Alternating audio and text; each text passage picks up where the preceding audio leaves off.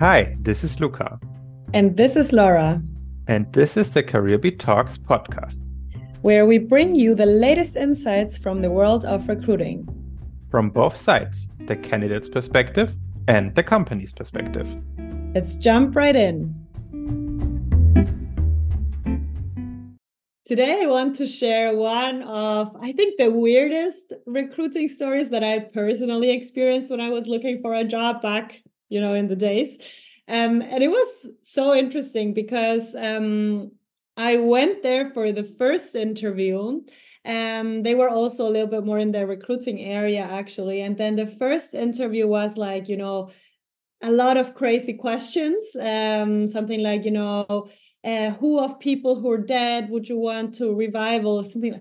And I was like, I What? love it. And I love interviews. So I had some good answers prepared for the weirdest questions. Okay. So I love this type of, challenging questions. But the weirdest thing was not that. So after this, I was like, okay, challenging questions. Okay, let me go home now. After that, they called me and were like, oh, yeah, you passed to the second round. Come in. Another interview. And everyone was, just mentioning positive, and how beautiful and how cool. And I was like, this is too weird for me. Like, it cannot be perfect. A job can never be perfect. And then I was like, what do you not like about working here? And then they were like, super like confused about my question. And then they tried to say something, but it was super vague. I was like, this doesn't seem right to me. But then they were like, hey, you passed also the second interview. Why don't you come one day to, work here and experience how the work is? So we made a date. I came in that date. And it was so weird because I felt nobody knew that I was coming. So it was like I arrived and they were like super lost. Like, what should I do? Then instead of showing me what the work is, they put me into another interview scenario. And I was like, wait, I already had like 2 interviews. Wasn't this the day I was like trying out the work? So after that, I was like, no, this doesn't make sense for me at all. And then afterwards, when I learned what the work was really about, I didn't even want to do it. So it was so weird. Like, I'm I don't. still I'm still thinking about this. What was the question? What dead people would you like to revive? Do you know your Yeah, answer still? I think it was something like, I come from Ecuador, and I think from the more, perspective of indigenous knowledge that I don't know. So I said someone from that and like really Oh my understand a God. little bit more. But it was like you Mhm. needed to be super, creative. I don't know what skill you need for that. Yeah, that's could go right into the book of the 100 most terrible True, recruiter questions. true, Yeah. true. But yeah, that's very interesting, and I love that we keep this episode maybe a bit more lighthearted because normally, right, we're always talking about, oh, this is how recruiting should be, but and this is what you should do. But we also have to acknowledge, I think, sometimes that recruiting is not perfect, and it's a really sometimes it's really unprofessional profession, I have to say. No matter if you're talking like agency recruiter who just want to make quick money, or you talk internal recruiters who are maybe very demotivated and don't even want to work in their own company anymore, right? Or sometimes everyone is motivated and has the right intention, but IT systems are not working because HR typically our IT systems are the last one to get updated because that to be seen as that important. So yeah, I love this story.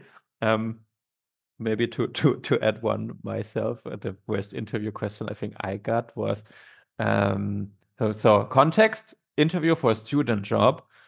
First with my direct supervisor, so to say, coworker, was very good, very normal. We got along good. And then there was the second with basically the manager, and this manager was so weird, and he was asking me, I don't know, I was always like always all these personal questions. I was always like super uncomfortable. And then the one that finally broke me was, if your life was a biography, what would be the title of the biography? What was it, Luca? No, don't make me. No, I'm kidding you. The thing is, I don't even remember what exactly I said, but I just know it was super embarrassing because for some reason, the only thing I could think of was that I was very shy growing up. This shy young boy with the long hair that did not want to talk and look you into the eyes. Um, and I remember going something about this and saying something about how socially, I don't know. I get embarrassed now even thinking about it, but I don't remember the time. It was don't something worry. along those lines. And so basically what I did, I was like disclosing this information to this older manager, right? Which is super uncomfortable, but yeah. Absolutely. And the biggest answer why you should not ask these questions is because exactly what I did was like after the interview in the evening, I was like so embarrassed. And I was like, why are you asking this? Like, I don't think that's relevant at all. And so I was then sending them an email saying, hey, I'm sorry, I'm not taking this job. I'm not interested anymore, right? Yeah, so good. Very good that you didn't take this job. Sounds weird.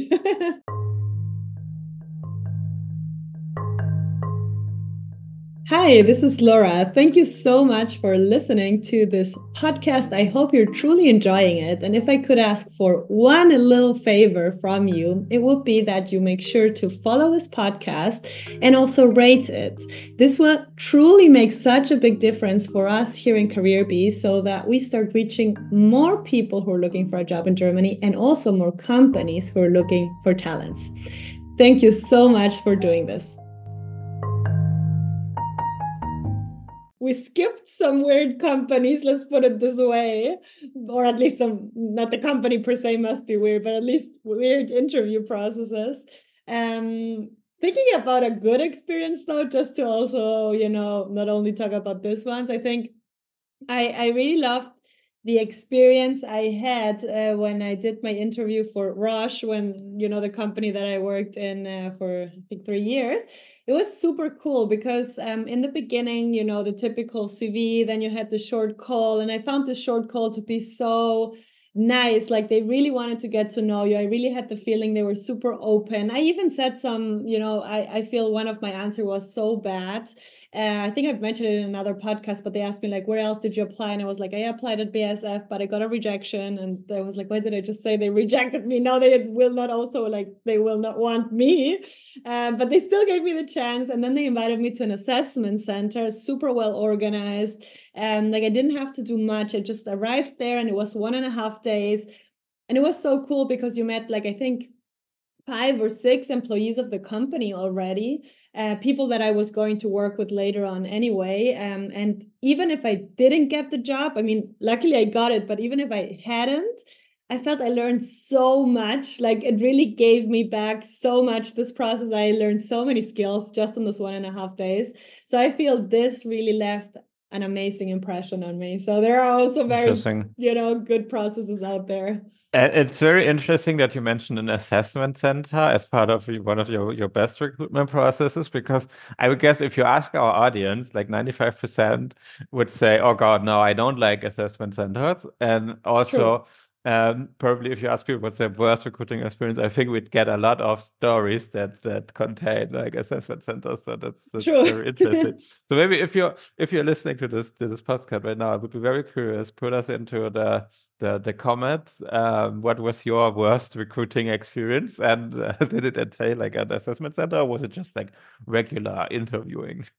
Yeah, I think one thing that I've heard a lot is people going into an interview and like nobody being aware, like prepared, not aware, prepared for this interview. Like the managers really like lost in the process, not knowing what to ask. And then like the candidate being like, oh my God, I don't even know what to do. So I feel that happens also a lot.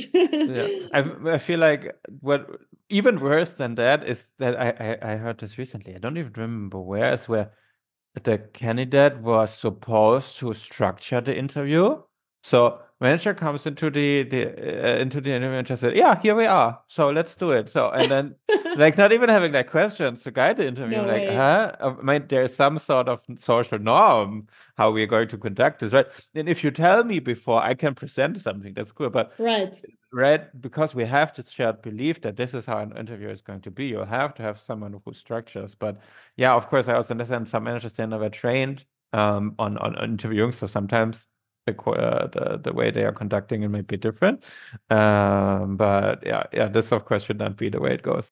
Yeah, and maybe to bring in about a little bit of a different, topic, same area, would be to look into experiences with headhunters or, recruiting agencies. I feel like there's also so much going on. Of course, also a lot of good things, but like I've heard of so many people who have had so weird experiences with headhunters, like like getting contacted by someone, putting in a lot of hope on your end, and then just disappearing one moment to the other, or so many things going wrong. I don't know if you have one story that comes to your mind when it comes to working with a headhunter.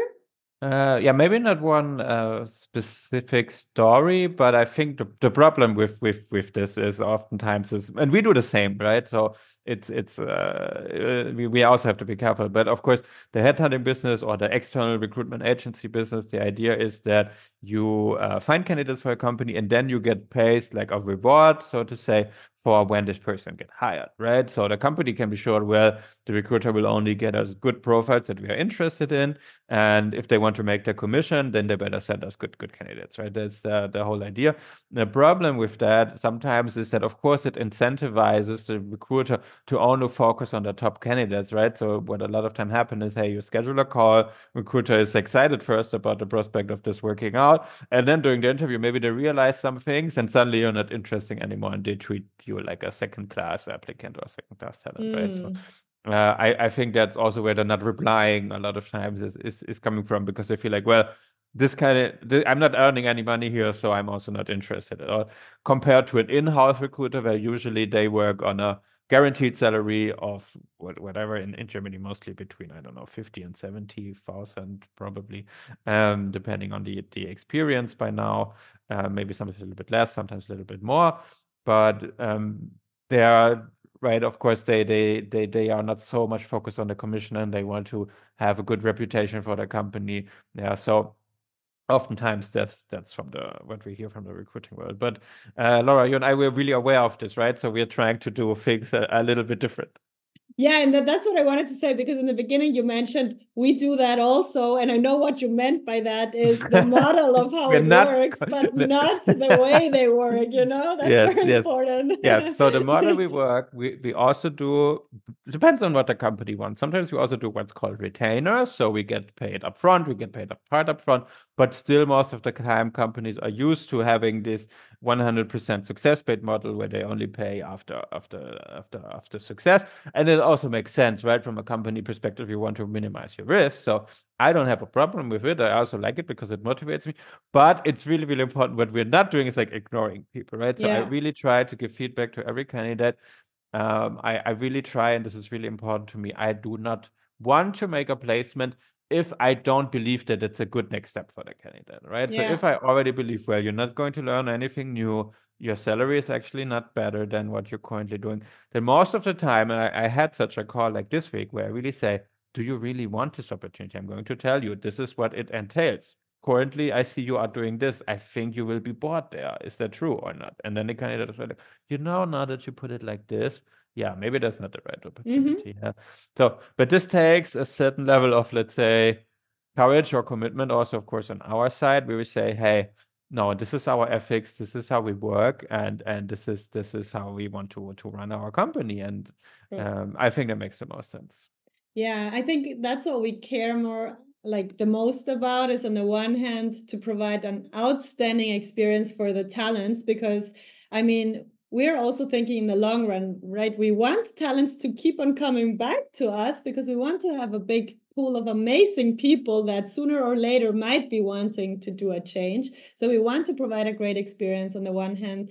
And on the other hand, we also want to provide, a great experience for companies, knowing that they get candidates who are actually interested in the job and potentially would want to take it, right? Not just trying out stuff. And on the other hand, we also are very aware that the moment we work with a company, we become their brand as well. And that's why we want to ensure that the talent who is now, talking with us, but in the name of another company, knows that this company we work with really cares about talents and really cares about a good recruiting process, so that the stories we mentioned in the beginning won't happen.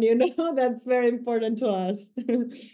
Yeah, and also I think you said that the talents come back, but also what I realized is a good candidate experience, so to say. So when the people you place are really happy in there, in their jobs and happy with you as the process, like they are going to vouch for you internally. So I had this case currently, it was for kind of like a sales related position, and I got really, really good. The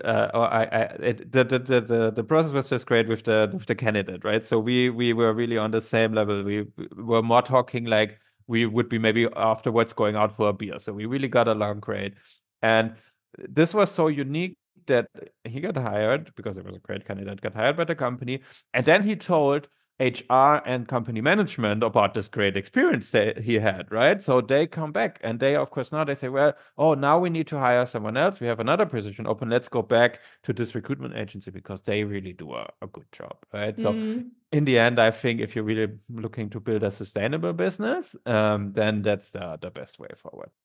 Absolutely. Great work pays off, and you need to do what you love to be able to provide that great service. And we both really, really love what we do. And maybe as an additional information, talking about recruiting and finding talents and, providing a great process, we actually launched a new job board, which is interesting for both sides, talents and companies. It's very interesting for talents because what we are doing, and we're building this step by step. So be patient. The board will get better as we also get your feedback. And of course, as we work with more and more companies, but you will find categories to filter for, visa support or the real German language required for a job. So you don't have to read through every job ad. And on top, and this is interesting for companies, we also have our premium jobs. And for premium jobs, that means that we take over the first stage of communication to ensure that for the companies, they only in the end have to screen candidates that fit the job. And on the other hand, we ensure that every person who applied actually gets a feedback, what happened with their application, because we don't believe in ghosting. So we are trying to improve also a lot how the application process looked like. And that's why we decided to launch our job board this year. Make sure to check it out if you're a talent. And then also if you're a company, because we're really here to support you find talents first in the job board, but then of course also as headhunters in case you want more personalized and more, also faster support. So I think this is a great conversation, Luca, a little bit different than our normal podcast. That's why this time we won't have a summary. But as Luca also mentioned, if you want to share your recruiting story, if it's a fail or success story, both are valid. Make sure to also use the comment section here in the podcast. We're happy to read it. Thank you so much for listening to today's episode. We're super happy to have you here. And if you are a company who's looking for talents to expand their team, make sure to check out our services at careerb.de, because there we explain how we help you find top talents much faster. And on the other side, if you're a talent who's currently looking for a job here in Germany, then make sure to also check out our website under careerb.de/talents, because there you'll discover more about our brand new masterclass, where we really guide you step by step on how to find that dream job of yours. But in either case, you can also just send us a direct email to team@careerb.de, because we're also super happy to address all your questions directly there. Wishing you a wonderful day.